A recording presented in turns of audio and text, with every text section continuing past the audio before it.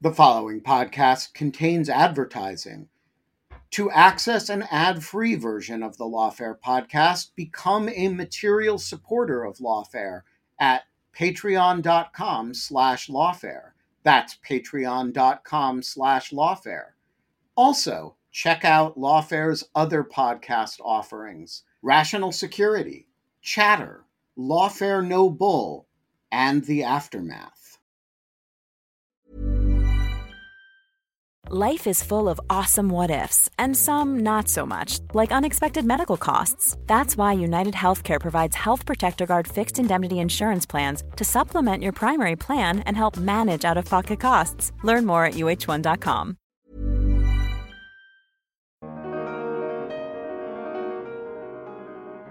I believe that we all share a belief that significant reform is needed at the FBI.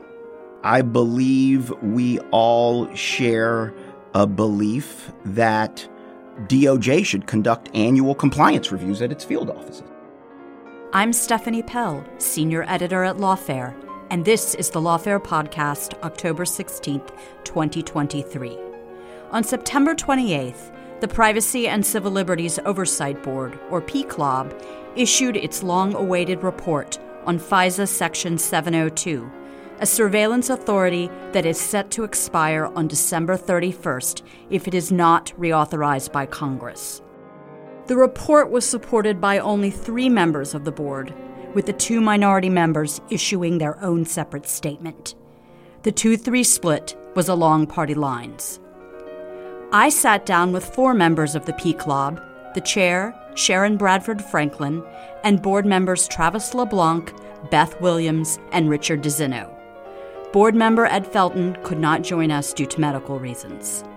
In this first of 2 episodes, we talk about the areas on which the members substantially agree, the compliance problems that have plagued the FBI, and each side's different recommendations for how to address those compliance problems. In tomorrow's podcast, we talk about the members' views on the privacy and civil liberties risks posed by Section 702, and each side's differing recommendations for how to address these issues, with a special focus on the recommendation that is the most serious point of contention among the 2 sides. It's the Lawfare Podcast, October 16th, Part 1 of the PCLOB on FISA Section 702. I want to start by acknowledging up front that we essentially have 2 reports, one issued by the chair, Sharon Bradford Franklin, and board members Ed Felton and Travis LeBlanc, which I'll call the majority report, and the other, which is technically a separate statement from board members Beth Williams and Richard DeZinno. There is also an additional separate statement from the chair, although she has endorsed the majority's report in its entirety. And while there is significant disagreement between these documents, there are a lot of things upon which the 2 sides agree. And I want to talk about where you do agree. But before that, I think it's useful if we start with some basic understanding about what FISA Section 702 authorizes. So I'm going to pull some language from the majority report and just confirm that you all agree that this is a good basic description of the authority.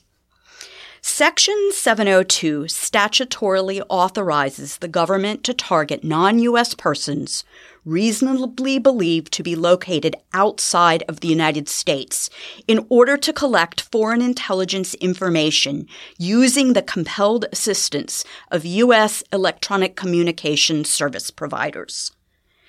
Although the government may use Section 702 only to target non-U.S. persons, communications of U.S. persons or information concerning them may be incidentally collected when a lawfully targeted non-U.S. person communicates with or talks about a U.S. person.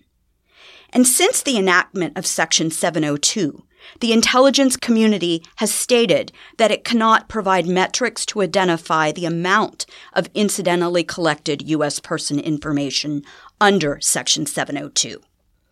Now, under the statute, the Attorney General and the Director of National Intelligence make annual certifications authorizing the targeting of non-U.S. persons reasonably believed to be located outside of the United States to acquire foreign intelligence information without specifying to the FISC the particular non-U.S. persons who will be targeted.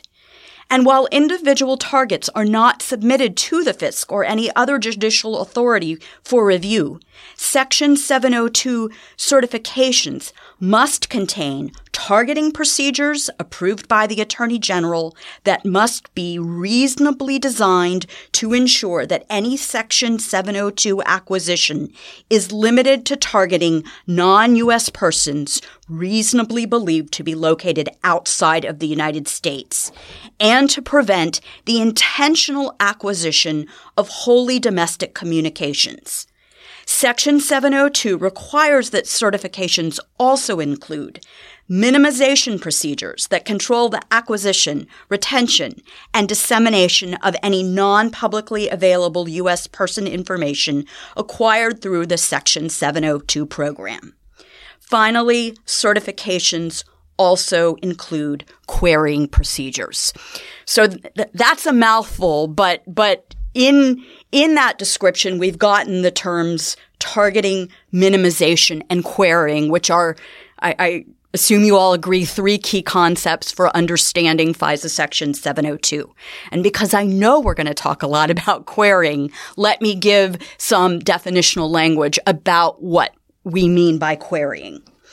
Agencies conduct queries to search through unminimized data that has already been lawfully collected and identify pertinent information. Hence, a query does not cause the government to obtain any new communications. Queries are thus similar to an internet search, in this case, searching 702 data repositories to identify and return records that include a match to the query terms used. For example, email addresses, phone numbers, names, or other terms relating to the subject of an analyst's investigation. And pursuant to the agency's querying procedures, queries must be reasonably likely to retrieve foreign intelligence information, or in the case of the FBI, may alternatively be reasonably likely to retrieve evidence of a crime. And in order to satisfy this query standards, queries must be conducted for the purpose of retrieving foreign intelligence information, or in the case of the FBI, alternatively, evidence of a crime, be reasonably tailored so that they retrieve the information sought and limit the retrieval of unnecessary or irrelevant information, and be supported by a proper justification, i.e., the facts indicate that the information sought is reasonably likely to be contained in the agency's Section 702 collection. And while the government is restricted from targeting U.S. persons, agency procedures permit querying Section 702 collection using terms that identify one or more U.S. persons. The same query standard applies to both U.S. person queries and non-U.S. person queries. However, there are specific reporting and approval requirements for U.S. person queries. Okay, any disagreement over that description? Thank you very much, Stephanie, for having us here. We're all delighted to be with you and have the chance to speak about the board's report. I don't have any concerns with the summary that you have provided of the 702 program, but I would take issue with the characterization of the 702 report as two reports. We are the Privacy and Civil Liberties Oversight Board. Yes, we are a bipartisan 5-member board, but the board speaks through the majority, whoever that majority is. In this case, there is one report. It is the board's report, and there are separate statements. We are not the Supreme Court of Intelligence Oversight, where we have majority opinions and dissents. We are a board that has historically always had the opportunity for any person to have a separate statement. In this case, it shows exactly that, where you have separate statements from 3 members, actually the majority of the board, one of whom is the chair of the board. And I think if we were to sever the separate statements of Rich and Beth and set it off as its own separate document, it would not stand as a report. You'd still need the factual section. And I think it's really important to note, we agree largely on the facts, around what this program is. That's probably 100 pages of the report right there is fair. There are areas where we disagree. And there are areas that are discussed in the separate statements that have nothing to do with 702, but they are broader issues that are important to members of the board. So while I completely agree that we have separate statements, I don't think it's fair to characterize it as 2 separate reports. And I also don't think it's fair to characterize one as the majority report and one as a minority report when there is really only one report from the board and the board speaks through the majority. Can I respond, Stephanie? Thank you. And thank you again for having us here today. We're delighted to be here. I take issue with Travis's characterization. What we endeavored to do, and by the way, while there was obvious significant disagreement among the majority and the minority, I don't think it's appropriate for us to get into the details of that back and forth, primarily because that deals with our deliberative process, and we believe strongly in keeping that private and their privileges associated with that. But it is important to note that we worked really, really hard for many, many months to try and achieve a consensus. That didn't happen, unfortunately, and the majority decided to write its own majority report. With the limited remaining time that Beth and I had, we felt it necessary to undertake our own assessment and analysis. Now, we didn't have a year to compile a separate fact section. We had some significant areas of agreement on how the facts were set forward.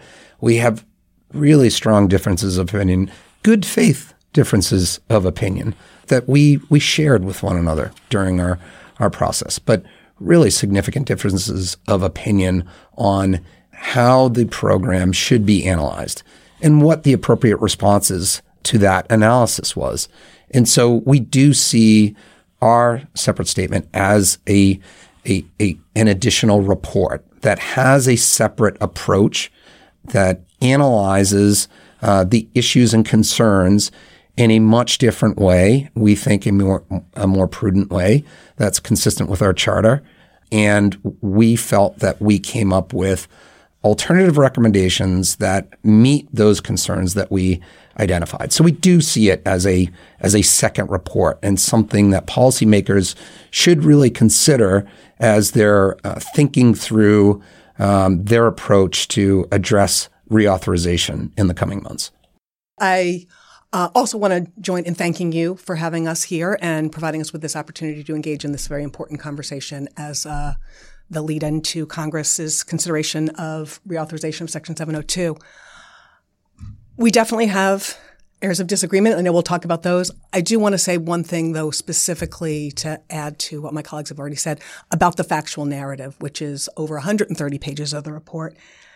I think it's very important to recognize that we went through a very lengthy process of accuracy and classification review with the intelligence agencies and the Justice Department with regard to all the facts stated in the report, in the factual narrative, and sprinkled throughout the rest of the report.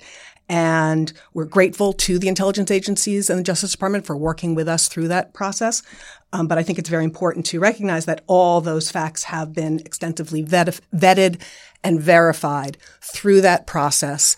And I think that is one of the values that this report will provide to Congress, is providing that comprehensive and authoritative description of how the program actually works as a factual matter. And yes, we definitely have areas of significant disagreement in how we analyze those, how we make the assessments of risks involved. And I'm sure we'll have an opportunity to talk about that today. But I do want to be very clear that all those factual statements have been vetted and verified. Yes, I want to echo my colleagues' thanks to you and to Lawfare. Lawfare provides a great service, a great public service, and we're all happy to be on here.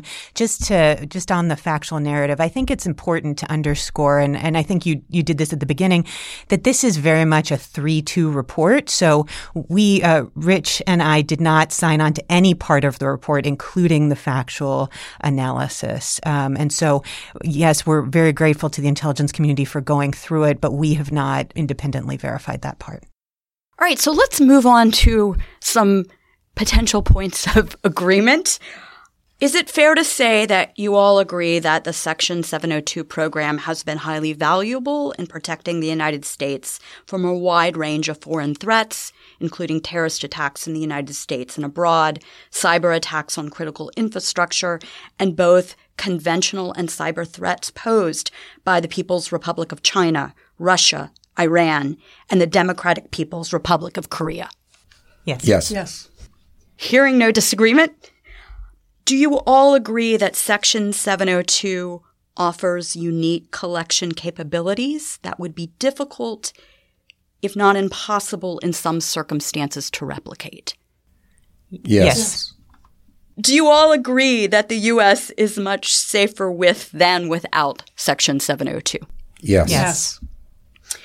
Do you all agree that Section 702 poses significant privacy and civil liberties risks? No. Yes.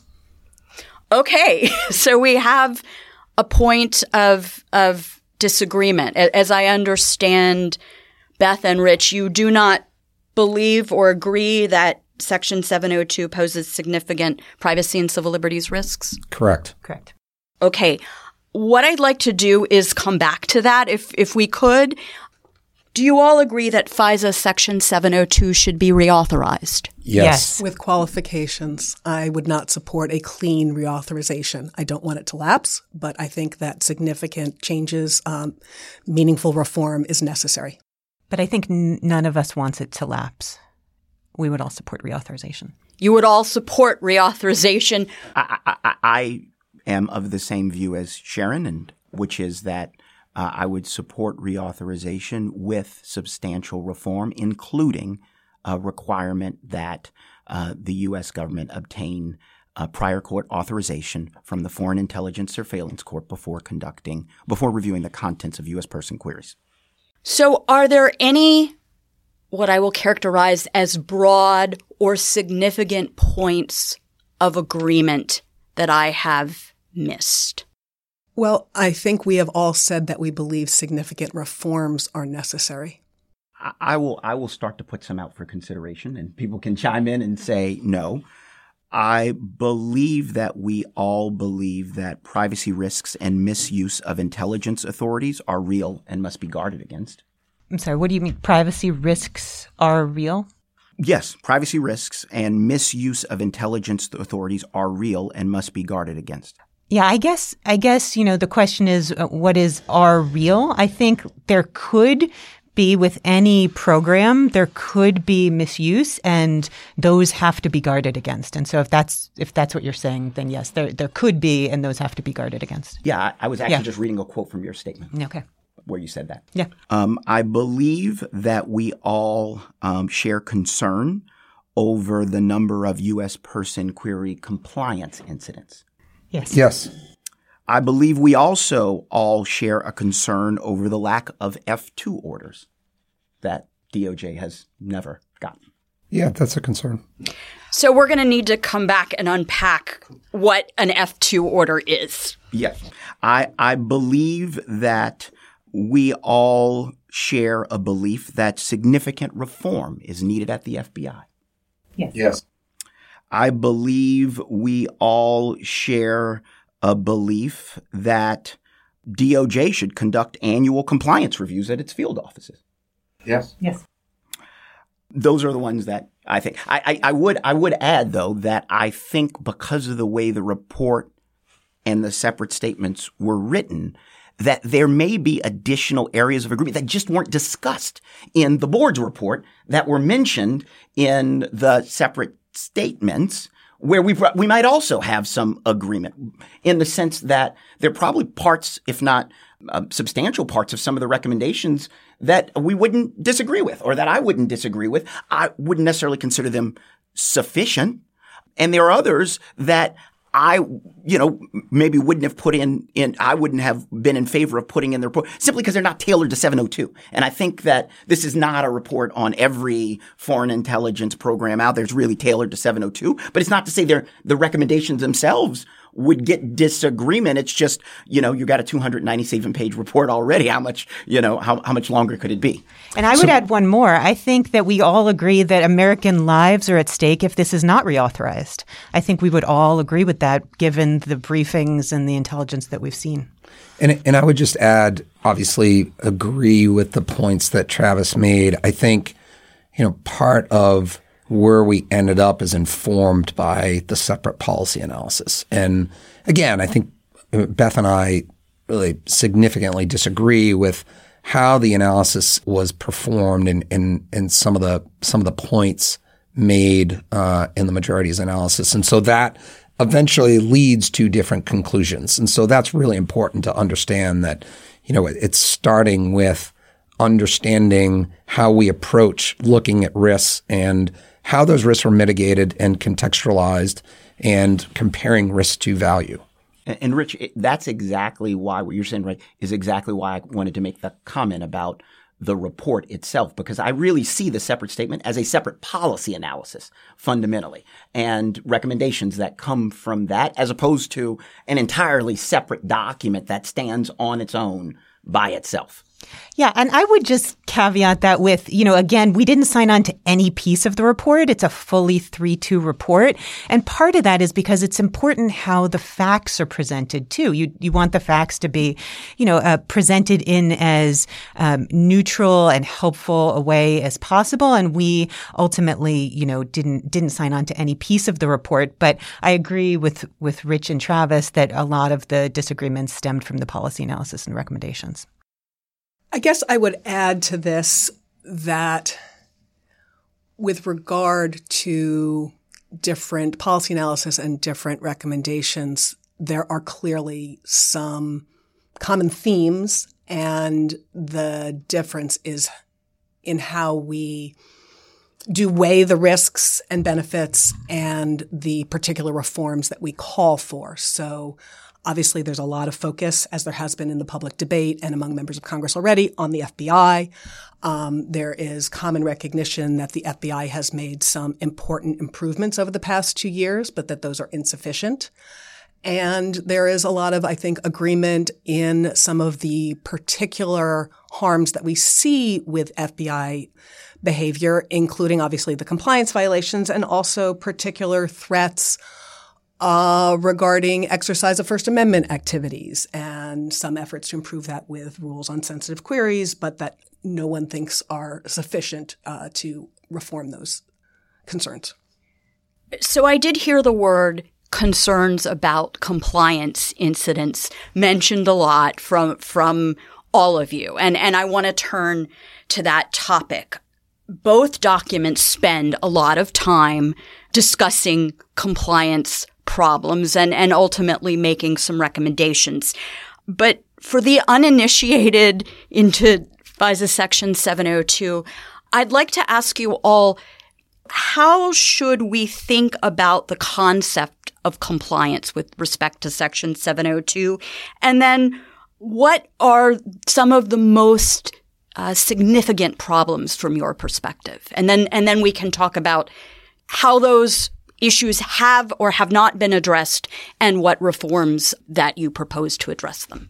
I can start if that's okay. I think it's really important to, as you said, contextualize this. And from us, a basic threshold starting point is to look at, why do we do this fundamentally? Where does it stem from? It really emanates from the lessons learned from 9/11. We all know, at least folks of our vintage, are familiar with the connect the dots terms and the failure of the intelligence community to put together pieces of information that would have allowed the intelligence community to better predict what happened on 9/11. This program at a very broad level, has been structured statutorily over time to balance the interest of collecting national security information and to allow the intelligence community to do just that, to collect those dots.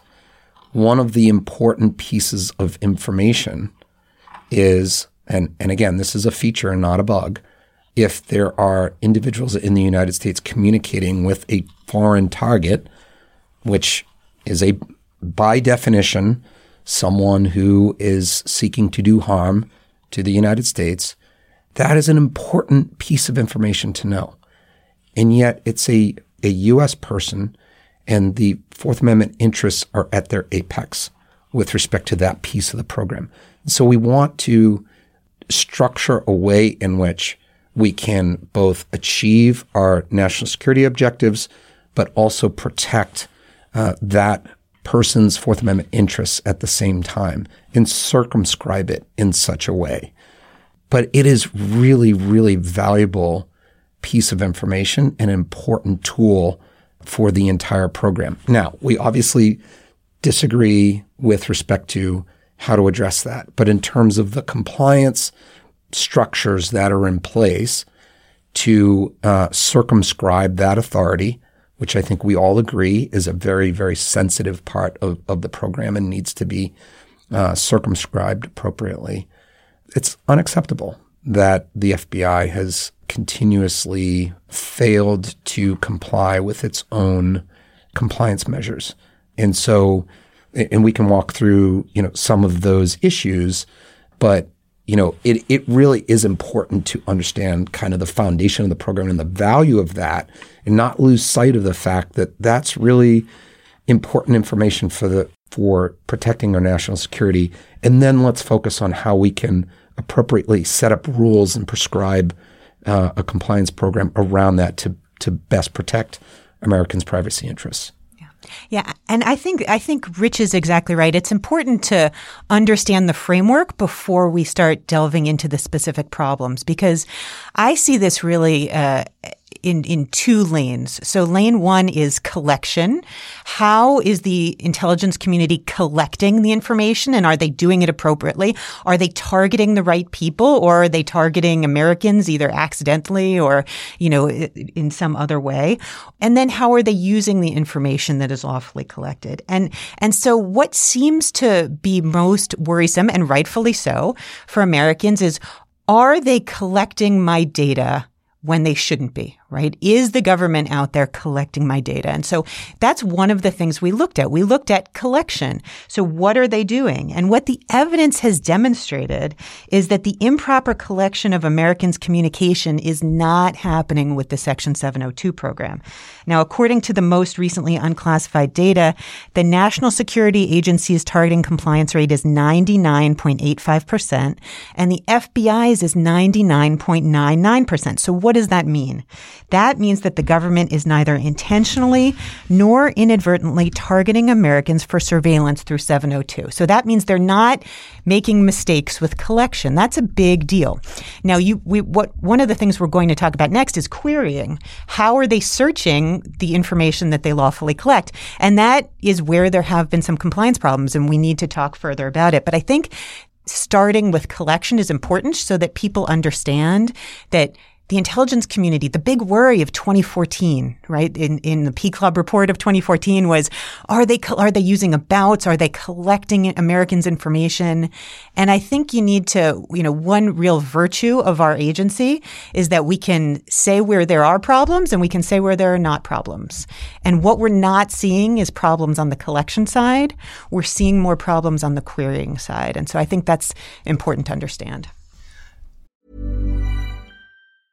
It's that time of the year. Your vacation is coming up. You can already hear the beach waves, feel the warm breeze, relax, and think about work. You really, really want it all to work out while you're away. Monday.com gives you and the team that peace of mind. When all work is on one platform and everyone's in sync, things just flow. Wherever you are, tap the banner to go to Monday.com. Quality sleep is essential. That's why the Sleep Number Smart Bed is designed for your ever-evolving sleep needs. Need a bed that's firmer or softer on either side? Helps you sleep at a comfortable temperature? Sleep Number Smart Beds let you individualize your comfort, so you sleep better together. J.D. Power ranks Sleep Number number 1 in customer satisfaction with mattresses purchased in-store. And now, save 50% on the Sleep Number Limited Edition Smart Bed for a limited time. For J.D. Power 2023 award information, visit jdpower.com/awards. Only at a Sleep Number store or sleepnumber.com. So I agree that there have been far fewer compliance incidents on the targeting side. That is absolutely the case, and that is a good thing. However, I don't think we can say there's no problem with collection of Americans' information. We still don't know the scope of incidental collection. And this is the subject of one of our recommendations. This has been a issue, if I can step back a second. From the outset of the program, the intelligence agencies have asserted that they cannot accurately measure the scope of incidental collection. How much of Americans' communications are being collected by virtue of the fact that they are in communication with foreign targets. And back in the board's 2014 report, in recommendation 9, the board urged the NSA to come up with metrics to provide insight into the scope of incidental collection.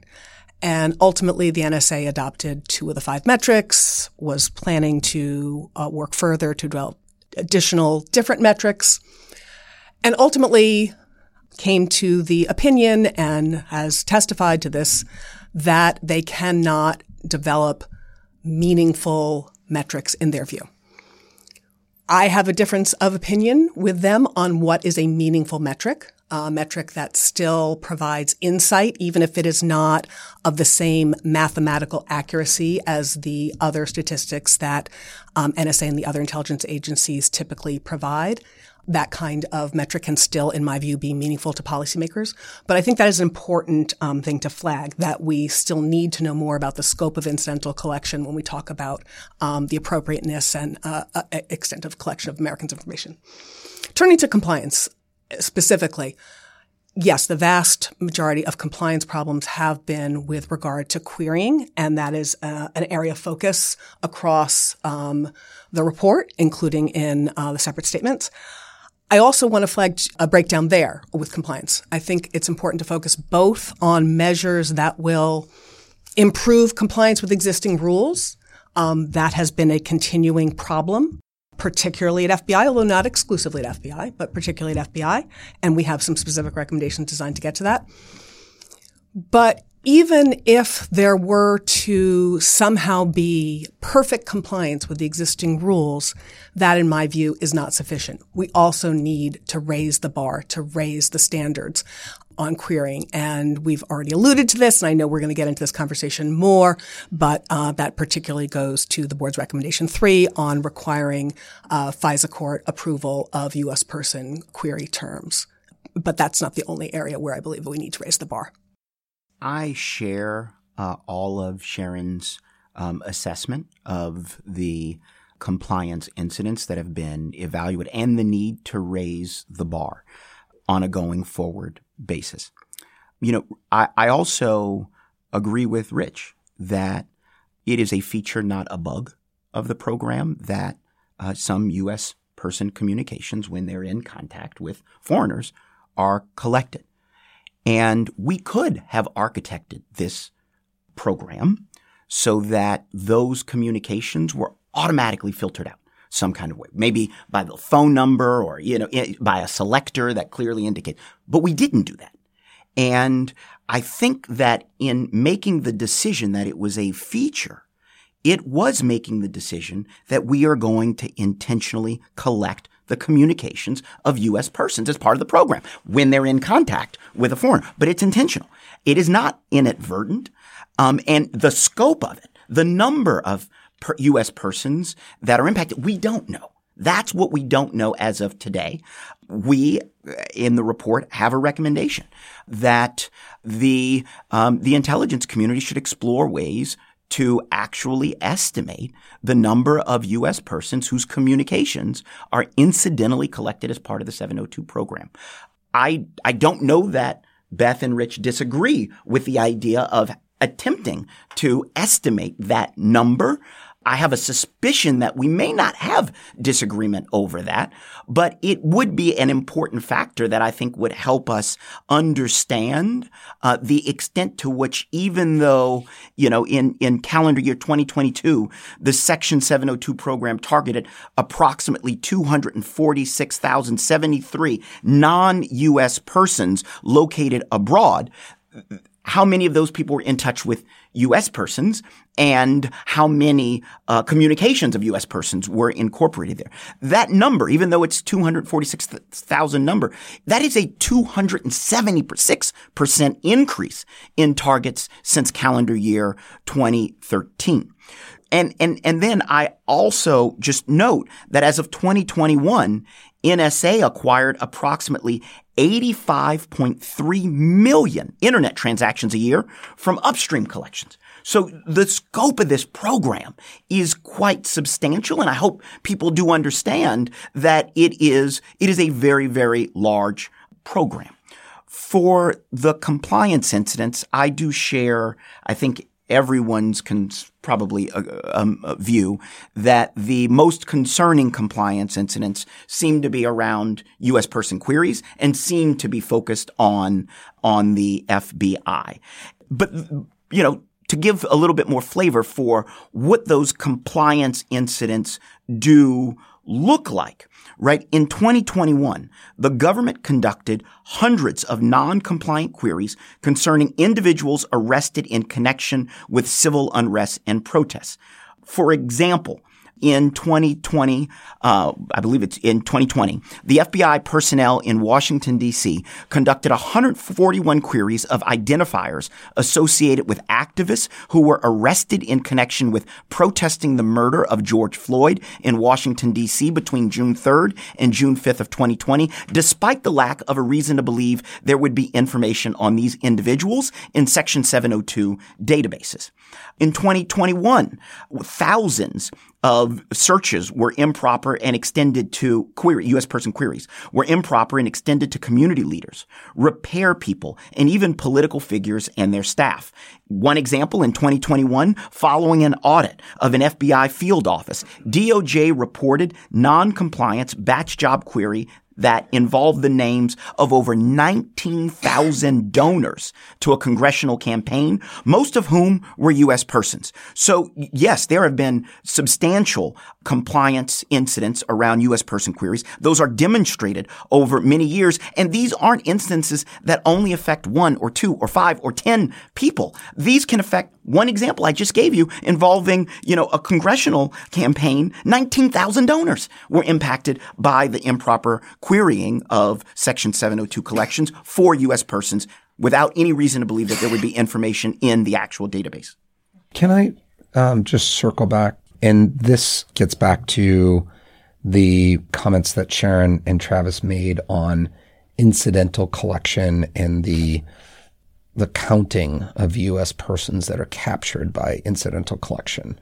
So you have a very sophisticated viewership or audience, and I think most know how this operates. But to bring it to a simplistic level, hopefully you can analogize in a criminal surveillance context with a Title III surveillance warrant in a garden variety drug case in a criminal investigation. So if the government chooses to surveil a target who's suspected of criminal drug activity, they can do so.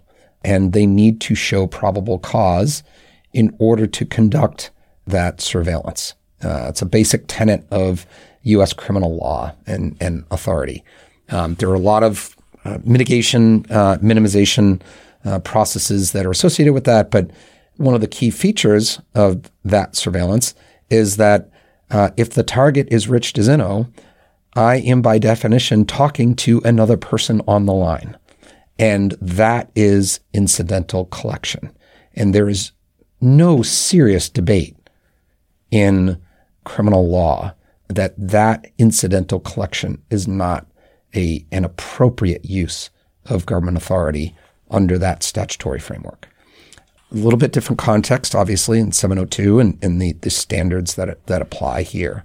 But the concept is the same. And so the other issue is that we've had a lot of discussions with the IC in trying to determine or have them determine what this number is. And I think it's a lot more complicated than at first blush.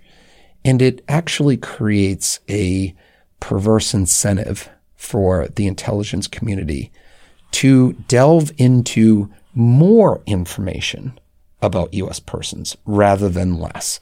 In other words, if Rich DeZinno is talking to another party on the line and I am a foreigner who's located abroad, who's the subject of a 702 targeting request, what you're actually trying to do then in order to determine who I'm speaking to is develop more information and be more intrusively investigatory or develop more investigative information about the person on the other line rather than less.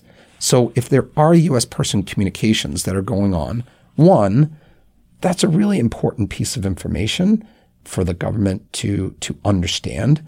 And again, I'm not saying unfettered. That needs to be really, really carefully circumscribed. And we could talk about that. But two, if we don't know who that person is, do we really want the government conducting sort of a side investigation to unearth more information about who that person is? Again, creating this perverse incentive to be more privacy invasive towards that person and not less. And if that communication rests sort of alone in the 702 database, that information is never discovered anyway. Yeah, just to respond, because I know we're looking for areas of agreement, and there's actually another important area of agreement that I think hasn't come up yet, which is that we all agree Section 702 is not bulk collection. That's something that the board said in 2014. That's something that the majority said again just last month when it came out, and that's important because the bulk collection gets thrown around, and the board has I think unanimously agreed now twice that it's not bulk collection. And just to give some context too, because I think we all agree that searches that are not reasonably likely to retrieve foreign intelligence information or evidence of a crime, which is the standard for the FBI, should not be run. And Rich and I, spoke at length about that in our separate statement. But when these numbers are getting thrown out, the numbers of queries that are done, it's also important, I think, to think about, well, how many of those queries, whether for, protests or of other people, actually returned hits? How many of them actually returned any information that anybody ever saw? So if you run a hit, if it's a tree falls in the woods and nobody sees it, if you run a hit and nothing comes up, is the privacy invasion as much as if something did come up? And so when you're thinking about this, it's also important to think, what is the hit rate? The hit rate is actually very low, especially for U.S. person queries. And the reason for that is because the FBI only has 3.2% of the total data number of targets collected. So if you wanted to run a domestic surveillance operation, 702 would be a really terrible way to do it because you're not getting much information. I'd like to respond to Rich's comments about incidental collection. Three things. First, yes, it is analogous to the situation with a Title III wiretap, but there's a very significant difference, which is with a Title III wiretap, there is individualized judicial review under a probable cause standard, actually even beyond probable cause for some of the minimization rules that are required. And so that makes a huge difference in terms of if your information is incidentally collected, there was that prior individualized judicial review of the target, whereas that is not the case under Section 702. Appropriately not under Section 702 because the targets under Section 702 are foreigners located outside the United States. They're not people with recognized Fourth Amendment rights. So there is not that individualized judicial review at the front end. So I think that's a key significant difference. Second, yes, incidental collection absolutely is legal and expected. I think Travis alluded to that earlier. And in my view, it is an important aspect of the program. We do want the government to be able to discover what people inside the United States are speaking to their targets. That is an important aspect of the ability of this program to help protect us. However, when the government's investigatory gaze turns to focus on those individual U.S. persons whose communications may be found in the 702 databases, that is where we need to have much more robust safeguards, in my view, and particularly because of the absence of judicial review at the front end. The third thing I just want to mention in terms of the recommendation for counting, our recommendation actually calls on Congress to require that the intelligence agencies explore some of the methods that have been proposed or other ones that may be developed, including ones that would be entirely privacy protective, that would not involve uncovering additional information about those U.S. persons whose information may exist in the database. So there are scholars who are exploring that, how to do that in a privacy protective way. So this estimation would help inform policymakers on whether we need even more robust safeguards to protect the vast extent of incidental collection once we have a sense of what that scope actually is. Can I follow up with one question? Because Rich and Beth, I clearly hear your disagreement to some recommendation or requirement that a number be produced or estimated with respect to the incidental collection of U.S. person information. Do you think it is just irrelevant? Does it offer no insights for anyone about the scope of this program and protections or new compliance ideas that would come about? Is that your position? Yeah, just to clarify, if it could theoretically be done in a privacy protective way, I think there's a potential that it could be helpful. The problem is all of the evidence that we've seen and been briefed on doesn't suggest that that's actually possible. So that's the concern. The concern is, I think even some of the studies involved matching private corporations' data against U.S. government data. I leave it to the technical folks to see if that's even possible. But all of the evidence we've received suggests that there could be operational difficulties, if not impossibilities, with doing it. That's the concern. Yeah, it's not irrelevant. I agree. That would be helpful information, but I agree with how Beth just described it. We need to think carefully about being actually privacy intrusive rather than helpful in terms of generating that information. Yeah. I will note that it was a unanimous recommendation in the 2014 report to develop a way of estimating incidental collection. That was unanimous.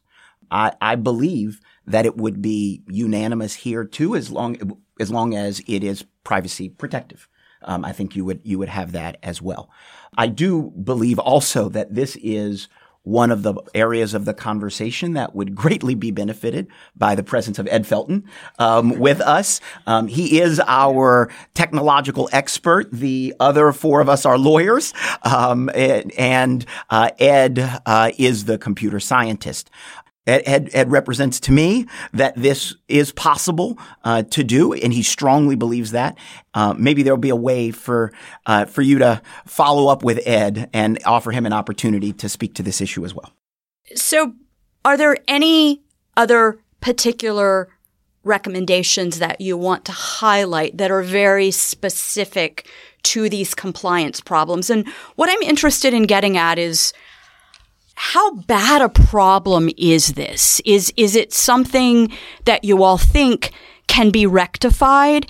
And is the Bureau and the intelligence community doing enough or do more things need to occur in your view to address these compliance problems? So again, I would reiterate that I think it's important both to improve measures or develop new measures to improve compliance with existing rules and recommendations to raise the bar, because that, in my view, it goes to a similar problem with what the compliance incidents actually represent. I'll just flag, we do have several very specific recommendations on the former on improving compliance processes, including calling out that FBI should strengthen its internal Section 702 compliance processes and supplement its internal auditing.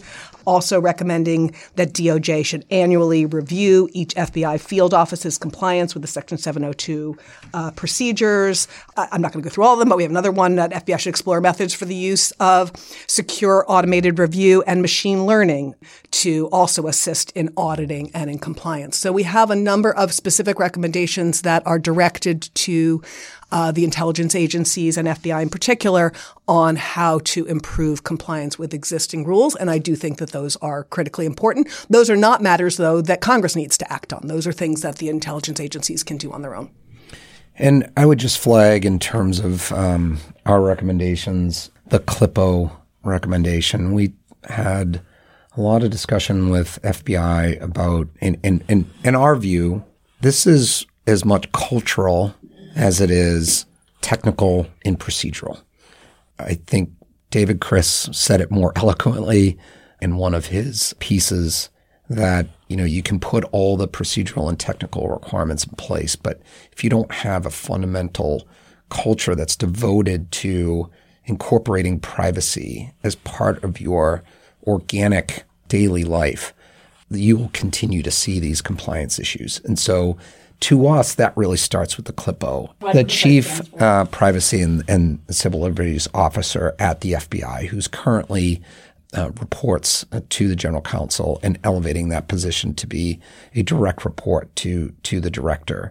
And then separately to have embedded, because the FBI is a decentralized organization by design because of its operational necessities, but having CLIPOs in each of the field offices that would have, in our view, a dual reporting function to the SAC, which is the special agent in charge of that field office, and to the CLIPO at headquarters. And I think, as we thought through this, we thought, first of all, a lot of the compliance incidents, I think, in fact, the vast majority occur in the field offices and not at headquarters. And so there currently exists more of a DOJ oversight function on compliance, and DOJ may or may not, in our view, we think they're viewed as sort of an outside police force.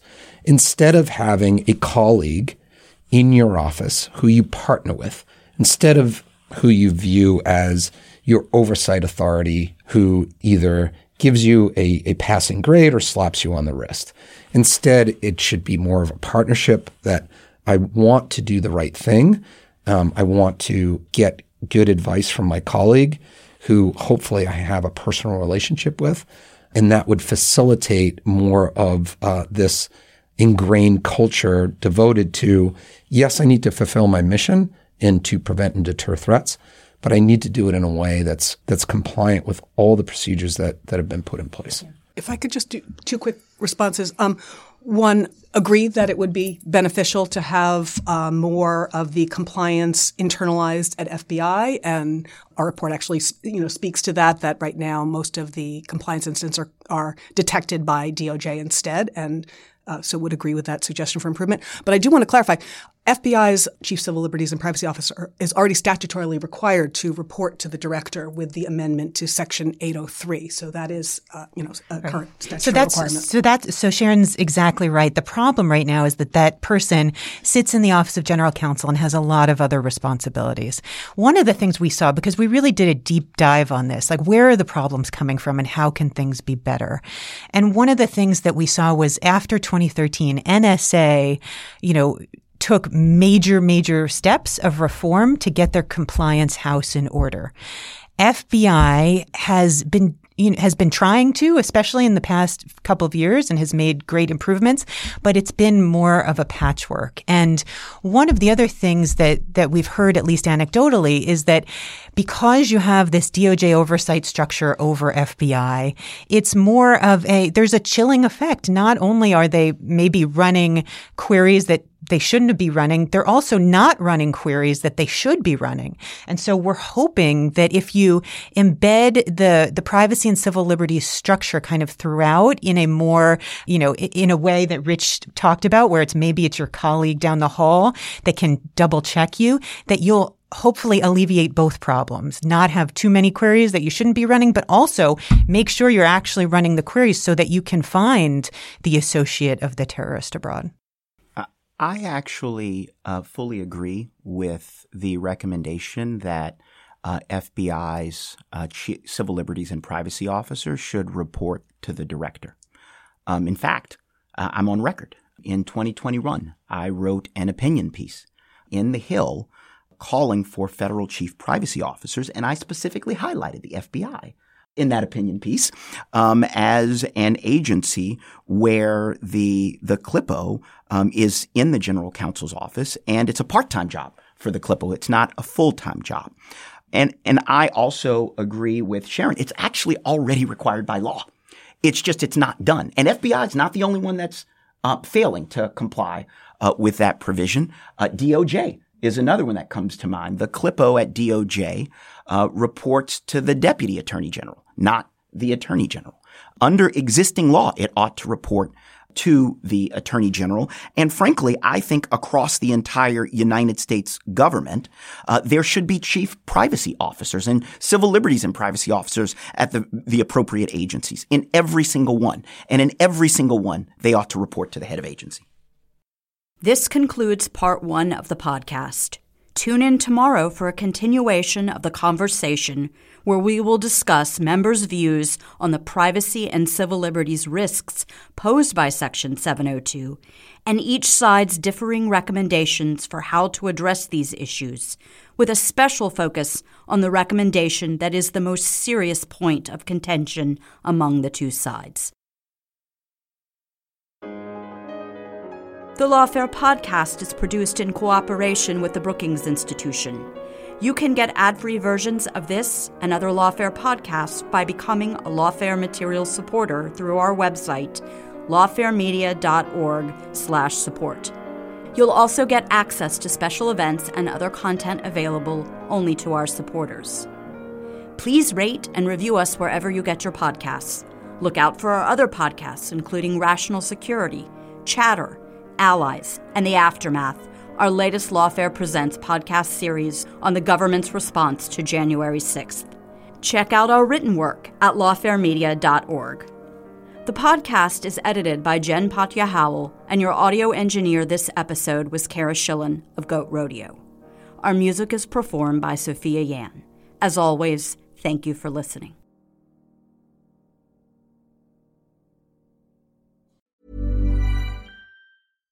This message comes from BOF sponsor eBay. You'll know real when you get it. It'll say eBay Authenticity Guarantee. And you'll feel it. Maybe it's a head-turning handbag, a watch that says it all, jewelry that makes you look like the gem, or sneakers and streetwear so fresh every step feels fly. eBay gets it. So look for the blue check mark next to that thing you love. And be confident that every inch, stitch, sole, and logo is checked by experts. With eBay Authenticity Guarantee, you can trust that feeling of real is always in reach. Ensure your next purchase is the real deal. Visit eBay.com for terms.